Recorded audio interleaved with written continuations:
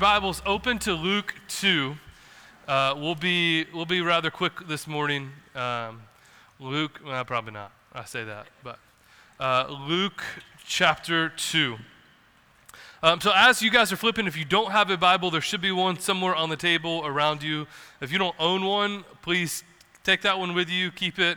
That is our gift to you. We want you to see scriptures for yourself. Luke 2. While you're flipping, let me just ask a simple question. What is the longest that you've waited for something? What is the longest that you've waited for something that you currently possess? What? SEC championship. So here's my goal. And Kyle, was that you? Beat me to the punch. My underlining goal is to mention the SEC championship as much as possible this morning. If you don't know, Georgia won the SEC championship last night, which was awesome. First time since 2005. I know that there are some Auburn fans in this room, and I will be relentless. I know some are skipping today because of their shame, but it's okay. I'm going to go ahead and throw this, because if that's up here, that's not going to end well, and I'm going to be playing with it the whole time, and some of you type errors, I'm going to drive crazy. So, what is the longest that you've waited for something? What is the longest that you've waited for something and you've achieved it? And through that process, what did it feel like? When you received what you were waiting for, did it meet all your expectations? Were you fully satisfied at that point when you were waiting? I think probably one of the shortest but longest things I've ever waited for happened just a year ago. We were going to check on the progress of my parents' house. They were building a new house at the time, and my wife and I, and so there's this cool feature on the car that we never use anymore, where you could keep it cranked, running, keep it car running, lock the doors, and so we often would keep the car running, we'd lock the doors, we'd walk into my parents' house because there's builders present, and we just didn't want anything to happen to the kids. And at this moment, we had a 1-month-old. So I thought I had done it like I'd always done it before, got back to the car to leave, and the keys were in the car with the doors locked, but the car was running, but we had a 1-month-old, and I think we had all 4 of our kids in the car at the time. Panic set in. Okay, I know some of you don't have kids. I'm like, well, the car's running. What's the big deal? I could get arrested. So we were running around like, do I break in the window? Like I've seen a lot of guys on TV do it. Should I do it? I'll just wrap my hand up in my shirt and punch it that way. Like through this process, I look kind of cool, even though I was the goober that locked the keys in the car. Like what happened? So the best thing we decided was to call Dawson County Police Department. That process from the time we put into the call, I walked up to the end of the driveway, waited for them, felt like eternity. I had no idea what was happening inside the car. There's also that anxiousness of, am I going to get arrested for this? It was just not a good moment for me. Cop pulls up, I see him, so I'm waving him at him. I thought he would stop, goes flying down the driveway, gets the kids out of the car. And so when the cop arrived, the policeman, he was awesome, he was incredible, did it within 2 seconds. It was great. But when he arrived, I was excited about the arrival, but I was more excited about the result of his arrival, which was getting my kids out of the car, rescuing my kids from the car, because I didn't know how much gas we had. I didn't know how long they could actively stay in this car. They were going to get hungry. They were going to need a diaper change. I didn't know. So when I saw the policeman, I was thrilled out of my mind, but the end result was just as special, was that my kids were rescued. So as we go into this Advent season, what we're doing is we're celebrating that Christ has come, but we're also looking forward to what's to come. So a lot of theologians would call this the already but not yet, that Christ has come, but we're still here. There's still sin, there's still death, there's still brokenness, and there's gonna come a day where he rescues us from that too. But we're living in this kind of Saturday nothing idea where Christ died on Friday, he's raised on Sunday, and Saturday, what happened to the disciples? They just sat, they wondered. So just quick, raise your hand if you did celebrated Advent growing up. I just wanna see. Okay, that's what I figured. A bunch of you good Baptists didn't do this.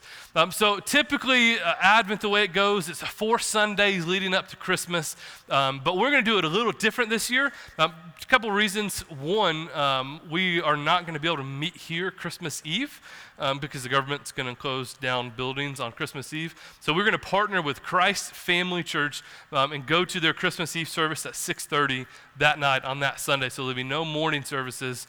So we couldn't preach the 3 weeks of Advent and not preach the 4th one. The second reason being, we've just studied, and as the pastors of the church, we've studied where we are as a church and where we could grow in. And so we thought, man, there's something happening through this Advent season that we could really harbor on and select and pull through the scriptures that I think the Lord wants to communicate to us, specifically as the branch church. So if you've ever filled out a communication card, there is an Advent guide that we sent out on Thursday or Friday. Kyle did.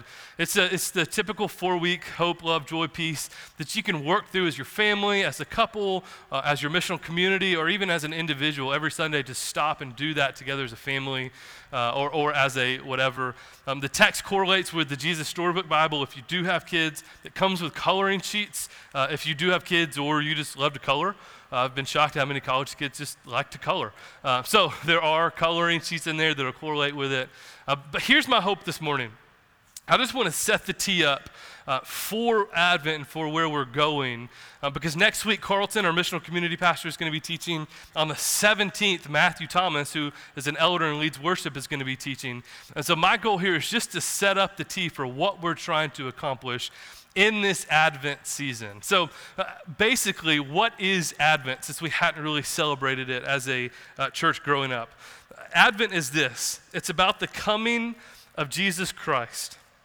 It begins with a time of waiting and longing and ends with celebrating the birth of our Savior, the Messiah, on Christmas. It begins with a time of waiting and longing and ends with celebrating.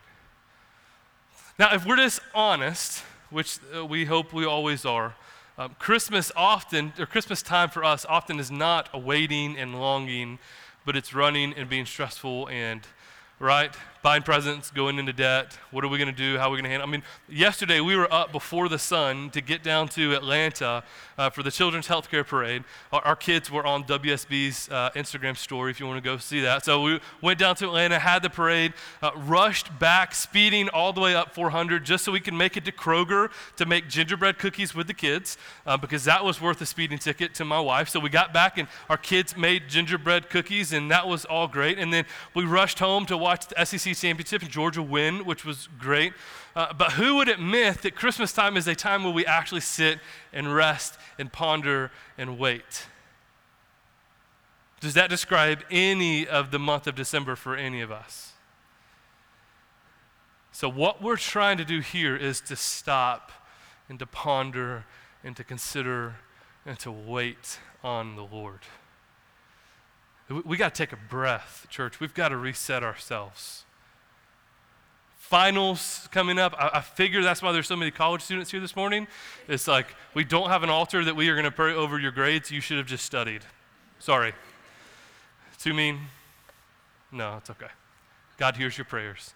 He just doesn't care about that. So we're going to stop. I mean, I'm just kidding. Again, he does care. Kind of. We're going to stop, and we've got finals. We've got Christmas presents. We just got to stop and focus on the coming of our Savior and the ramifications, what that really means for us. So the best way we can do this, Scripture speaks for itself. It doesn't need an orator, it doesn't need a preacher. The Scripture speaks for itself. So let's flip in Luke 2 to start off in verse 1. We're just going to read the story of Christ's coming. 1 through 21. We're just going to read it together. Can you guys see? We're working on lighting. Luke 2, starting in verse 1. In those days, a decree went out from Caesar Augustus that all the world should be registered.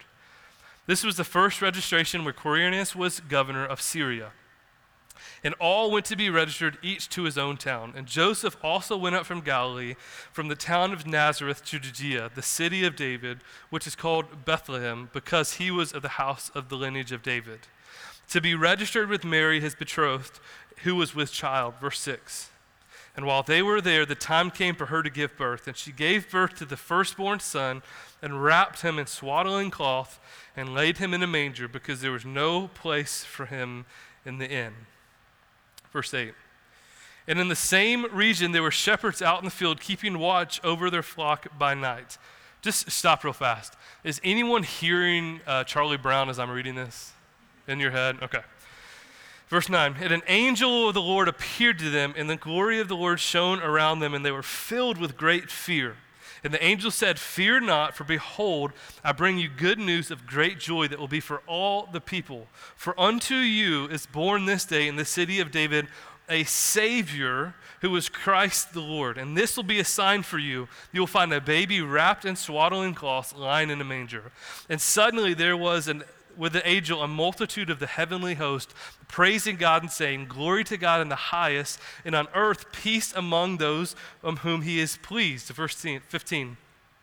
And when the angels went away from them into heaven, the shepherds said to one another, let us go over to Bethlehem and see this thing that had happened, which the Lord has made known to us. Verse 16, and they went with haste and found Mary and Joseph and the baby laying in a manger. And when they saw it, they made known the saying that they had been told concerning this child. And all who heard it wondered at what the shepherds had told them. Verse 19, but Mary treasured up all these things, pondering them in her heart. And the shepherds returned, glorifying and praising God for all that they had heard and seen as it had been told to them. Verse 21, and at the end of 8 days, when he was circumcised, he was called Jesus, the name given by the angel before he was conceived in the womb. Now, as us, and this is just going even back to Jake and Emily, we have just read the birth of our Savior. Okay, now let's just stop for a second. Because we've heard Charlie Brown do it, and you're thinking, yeah, give me the points to get to, Pastor, so I can get out of here, because I've got some Christmas shopping to do. But we have just heard the birth of our Savior. Savior, meaning there was something we had to be saved from. And for the best that Jesus had in the sinless life that he brought, we know how the story ends with Christ on the cross. So our Savior was born and murdered on our behalf so that we could be at right standing with God. So what I'm trying to do here, but listen, I love Christmas time. Ask me how many times my kids have seen Elf, and ask me how many times my kids have seen The Christmas Story. When you see my daughter, just ask her to quote either of those movies. She can do it. Bumpuses! She does that line so good. Ask her to do it. It's awesome. I laugh every time. So I'm not trying to be that pastor. It's like, we need to forgo all that is American Christmas. No, celebrate. We just went to a Christmas parade. But the end of the Christmas parade was Santa. The end of our faith is Christ. And if we don't stop to reorient ourselves around this message, I'm afraid we're going to miss it. And then we're going to miss it. And then next year we're going to miss it. And next year we're going to miss it. And we're never going to understand what this season is. So I love that the early church invented this Advent time for us to stop and to wait. So just let me ask maybe a question. What is the natural response that we see? I mean, not even just from Luke 2. But in Jesus' birth, we see the shepherds coming in, we see the wise men, we see all this taking place, and the natural response is some level of worship. Now, when we talk about the word worship, man, there's the definition of that word could be skewed all over the place of what worship really means. But look back for me at verse 17. And when they saw it, they made known the saying that had been told to them concerning the child. So they're proclaiming, this could be worship. Verse 19, but Mary treasured up all these things, pondering them in her heart. Is this worship? Verse 20, and the shepherds returned, glorifying and praising God for all that they had seen and heard. Is this worship? based on this text, what is worship? Is what we do here worship? So as we're talking about Christ coming, Christ being born, the waiting is over, Christ is here, how do we define worship in the midst of all this? And this is where we're trying to go over the next couple weeks. But here's where worship all centers around, because I would argue all three of those are worship. We cannot worship until we understand what God has done, what God is doing, and what God will do. Okay? So we cannot worship. Worship is centered around these three things: what God has done, what God is doing, and what God will do. And when we forget one of these three parts, that's where worship starts to lack. When we forget 1/3 of the analogy, then we try to pick up that and we begin worshiping ourselves. We think we can handle this. So right now, just a real world example, I think that my responsibility is to keep my kids happy on my Christmas in my house. So I'm going to worship myself. I'm going to put stress on myself. I'm going to go into debt on myself. Why? Jesus came to save us from our sins. Now go buy presents and go into debt over it. So when we start to forget what God has done, what he is doing, and what he will do, then we start to skew this idea of what worship really is. So here's what I want to do, just in the next 5 minutes. I told you I'm going to go short. I just want to spend just a few seconds making sure that we're all on the same page, what God has done, what he is doing, and what he will do in light of him coming, in light of the Christmas story, in light of Advent. So what has God done? You're standing on it. We're experiencing it. So in the beginning, God created the heavens and the earth. He created everything. He took a step back and said, man, this is good. This is right. Created Adam. Adam, it's not good for you to be alone. You need a helper. Created Eve. And so we see in the beginning that everything was good. Everything was right in the garden, and man ruined it. Don't blame the woman. Adam, coward Adam, blamed it on his wife, that she was the one that messed it up when it was him.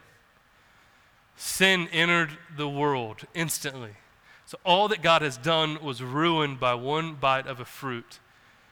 But here's what we see. God doesn't end there. He could have. He could have wiped it all out. We wouldn't have been here. We would have never known about that. It's over. He is a good God. It could have been done. But here's what he did. Genesis 3, he's explaining now that sin has entered the world what's going to take place. And for the first time, because sin had just happened, we see God saying, hey, everything has fallen, everything is no longer good, but I'm going to restore this thing. That the snake will bite your heel, but this man will crush its head. That there will come a day where sin, because of the snake, will be defeated. And it would hurt, and there's a process, but it'll be defeated by one man. Church, just look at me. We're not that man. We have a tendency to take our own spiritualness and go, oh, David and Goliath, I'm David. I'm the one that's going to fight. No, Christ is the better David. Christ is the better Moses.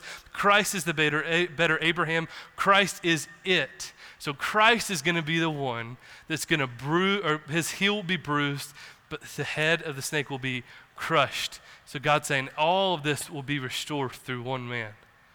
So as we start flipping through the Old Testament and we keep hearing, there will be a day, the Savior is coming, Messiah is coming. So you think about all these early Jews who were just waiting. They're sitting around waiting for this Messiah to show up. And God keeps instituting different rules and regulations on how things should go until the perfect one comes, which is Christ. That was what God has done. And then we get to hear. In this story, what is God doing? He has finally sent the Messiah. Galatians say when the fullness of time had come, when it was the perfect time in history, Christ came. So through Christ, over 350 prophecies were fulfilled. So all that was going on in the Old Testament, all that God has been doing was being fulfilled through this one man, which is Christ. He has come. The waiting is now over for these men, for these women, for the Jewish Jewish religion in this day. The waiting's done. Messiah is there. Flip with me you might not even have to flip, just a little bit below. We're going to pick it up in verse 30, Luke 2:37. Just a real quick snippet about Anna. I just love this story. She was a prophetess.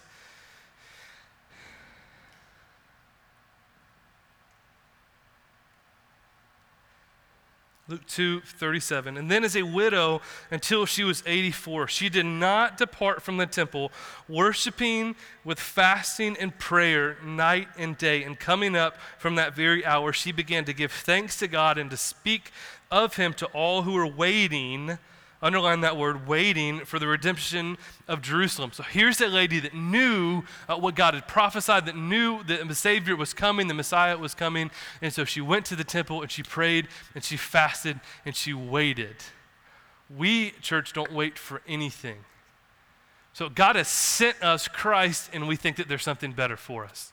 So what has God done? He promised that he was going to send a Savior, promised that he was going to send a Messiah. What God is doing, he did it. Christ was born. And in this moment in Luke 2, we fast forward to the end of John where Jesus says, I'm going to leave here and I'm going to prepare a place for you and I'm going to come back and get you. So if you follow after me, this is just temporary for you. This doesn't really matter. I'm going to come back. Once the place is prepared, I'm going to come get you. You're going to be with me for eternity, forever. But I've got to die. I've got to go to the cross. So even now, as we're starting to teach through Luke, I say starting, we've been teaching through Luke for like 2 years. But as we're going through Luke, Jesus is just starting to walk into Jerusalem where he's leading to his death, and his disciples are going, no, why do you have to die? This makes no sense to us. He goes, listen, I've got to die so that you can enter into eternity. Because of the sins of Adam, I've got to cover you with my own sin. That's how much I love you.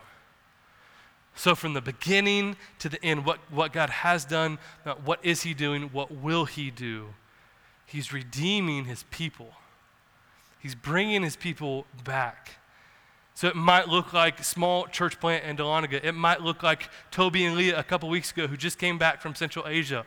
It might look like Jake and Emily that have just come back and are going to India. It might be our friends over in Ghana. It might be our friends planting a church up in Portland, Maine. Who cares what it looks like? The narrative of the scripture is God is redeeming the people for himself. And church, if you're a believer, you are that people.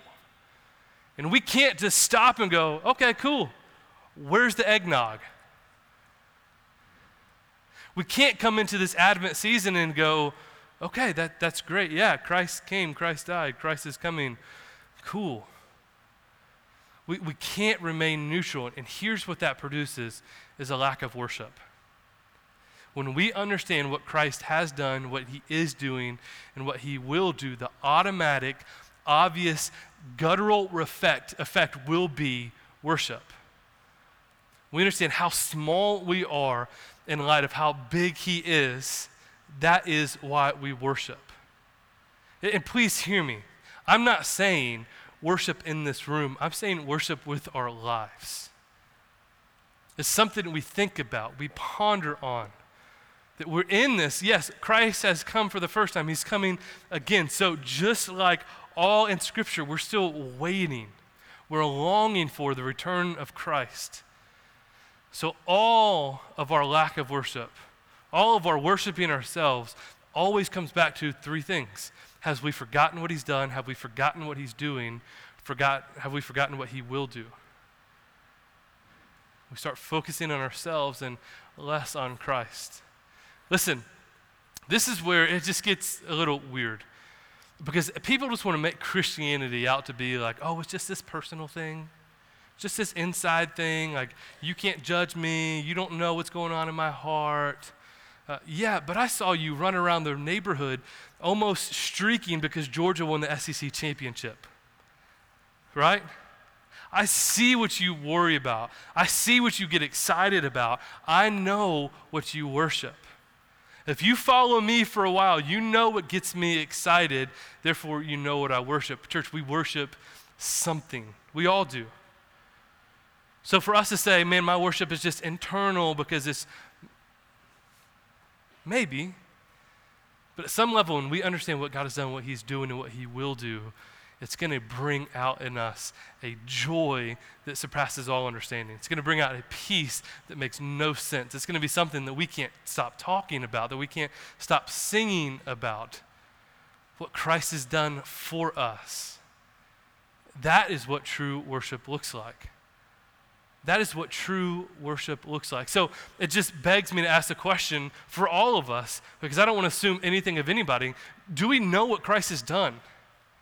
Do we know who Christ is and what he's accomplished on the cross for us? Do we know it? I understand, trust me, I understand this thing can be complicated.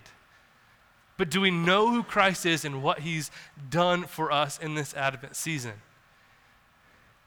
Now, here's where, I've grown up in church, I understand the lingo, I understand the culture. We can all say that we know, but belief always determines our knowledge. Belief always determines our knowledge. If we're not in the right mindset, then it's always going to affect belief. I had a friend one time, his car set on fire. They were working in a mechanic shop and car set on fire. There might have been some other forged substances involved in this story, but I'm not going to bring that up because I don't know. I'm just assuming here. His car was behind him in the shop. The shop steps on fire. His friend's trying to convince him, hey man, your car's on fire. No, my car's not on fire. Hey man, your car's on fire. He looks. My car's on fire. Now, with that knowledge, what comes next? A belief, now that he is seen. But here's what we do. We say, I believe, but believe, how do we tell? How do we really honor if we believe? By what we feel, by what takes place. When we believe something, we feel it in our bones, man. I love my wife. I feel it. I love my kids, and I feel it. I love this church, and I feel it. So I don't want you just to know that I love you guys. Do you feel it? Do you experience it? There's not much that keeps me up at night. You guys do. Because I feel it. And feeling always leads to action. So when we look and we gauge the way that we live and the way that we worship, if we don't know, then we're never going to worship. But if we know, then we should believe, that we should feel. That in the deepest part of our soul, we should understand that I was once not a son or daughter of God. That my sin had separated me from him. But God, in his love, sent Christ as a baby in a manger who would be raised up, live a sinless, perfect life, and went to the cross for me. Despising the shame. Sitting there on the chopping blocks, knowing that he could have stopped this at any time. And he didn't. Because in that moment, he was purchasing us for his Father. He was making things right. He was offering his blood as a sacrifice for us. So we can know that, we can read this, but until it awakens our soul, until we believe it, until it does something in us that we can't stop thinking about, that we can't stop talking about it, that's what it looks like to worship. So my question for us is, church, do we know it? Do we just have a general idea of this Christmas story? Do we know it? But some of us might not know it. I mean, when we stop and pray, India, they don't know it. They don't know that the Messiah has came. But the second part is for us, if we know it, do we believe it? Do you believe?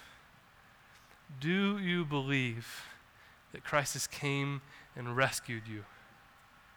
Here's where I'll end with this. Here's where I think the majority of us are. I think the majority of us are this kind of semi-Pelagian idea. Don't worry about that. I shouldn't have used that. I'm just trying to sound smart. Where we are is we're trying to, yes, God has saved me, but I have to keep up my own salvation. So it makes the sacrifice of Christ not as sweet, because yes, God has saved me, but I must sustain myself. I must go to church. I must read the Bible. I must do this and this and this and this and this for God to love me. So of course at that point Christianity is going to get really boring, because it just turns into a bunch of rules and regulations and a list of do's and don'ts. Do we know the real gospel? And do we believe it? Has it changed us? And here's how we always know it's going to lead us back to worship. So here's what I want to do. I just want to pray over us. As we end almost every gathering, we've got communion set up at the front. Here's what I want us to ask ourselves this morning. As we think about Advent, that Christ is coming for us, why don't we believe it? Why don't we believe when we read that he is a Savior, that he has saved us from all sins? Why don't we believe that he has made us a new creation? Why? What are we struggling with? What are we holding on to? As Paul would say, I believe, but help me with my unbelief. Where's that unbelief holding us back? So I'm going to pray, and when I say amen, the communion will be open for us as believers. If you're not yet a believer, man, I'd love to talk to you about what you know and what you understand from the scriptures. Any of our missional community leaders, elders, pastors, anybody would love to talk to you about it. But we would ask for this moment, communion is just for us as believers, as we celebrate what Christ has done for us. But for all of us, if we know, why don't we believe? What's holding us back? Because that is where true worship begins. So let's pray.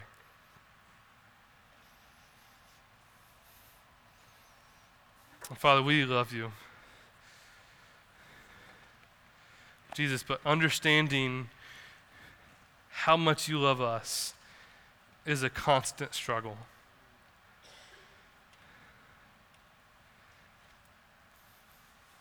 And understanding that you came, that the season that we're in to celebrate, this Advent season, is that you came for us. You came to rescue us. You came to redeem us. That all that you prophesied and talked and pointed to in the Old Testament wasn't just for show. But you made all of your promises right in the birth of Jesus Christ.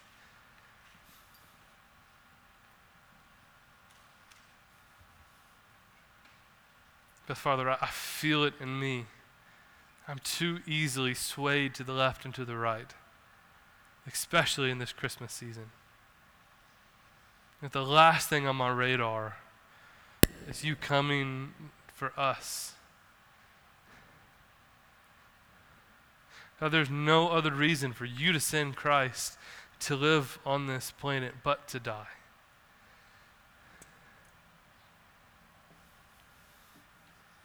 And so, Father, although we know, help us to believe.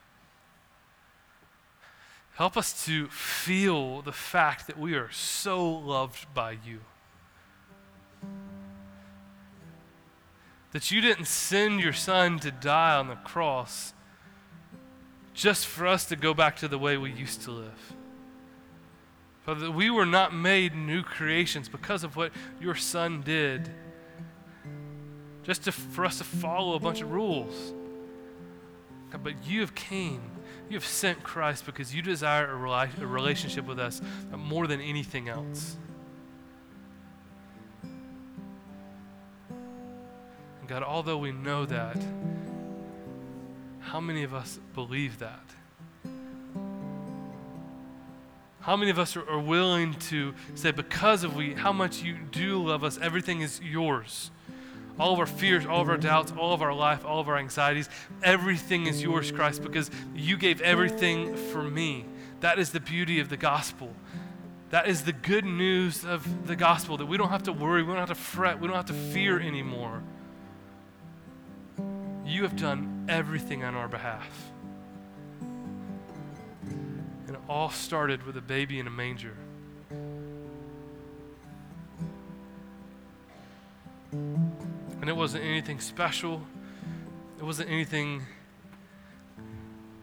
of royalty. It was a baby in a manger because there was no room anywhere else.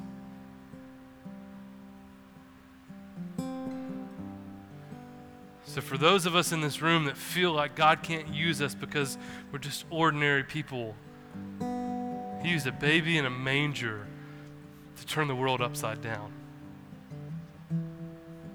That is not what He says about you. He says you are beautiful, you are loved, you're a new creation in me. So what fears, worries, or doubts are holding you back from believing Jesus this morning? Where do we know but not yet believe? Is it that you are loved? Is it that you can be redeemed? Maybe you're in here thinking, you don't know what I've done, Pastor. There's no way God can redeem me.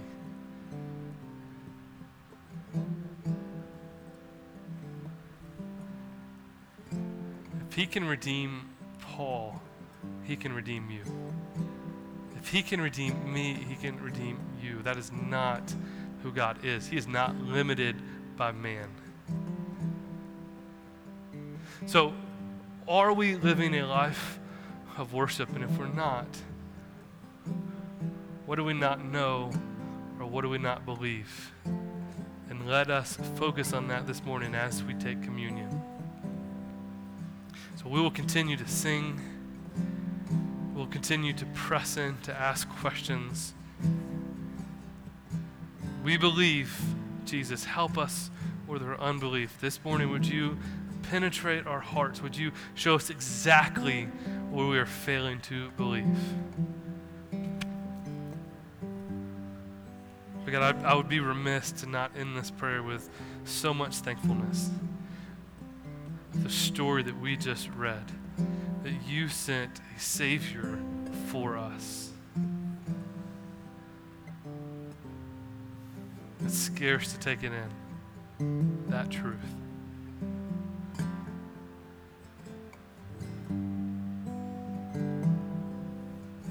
So I'm going to leave us here in this spirit of prayer. Communion is open whenever we're ready. If you need to sit and process, if you need to stand and sing, whatever you need to do, man, let's just do it.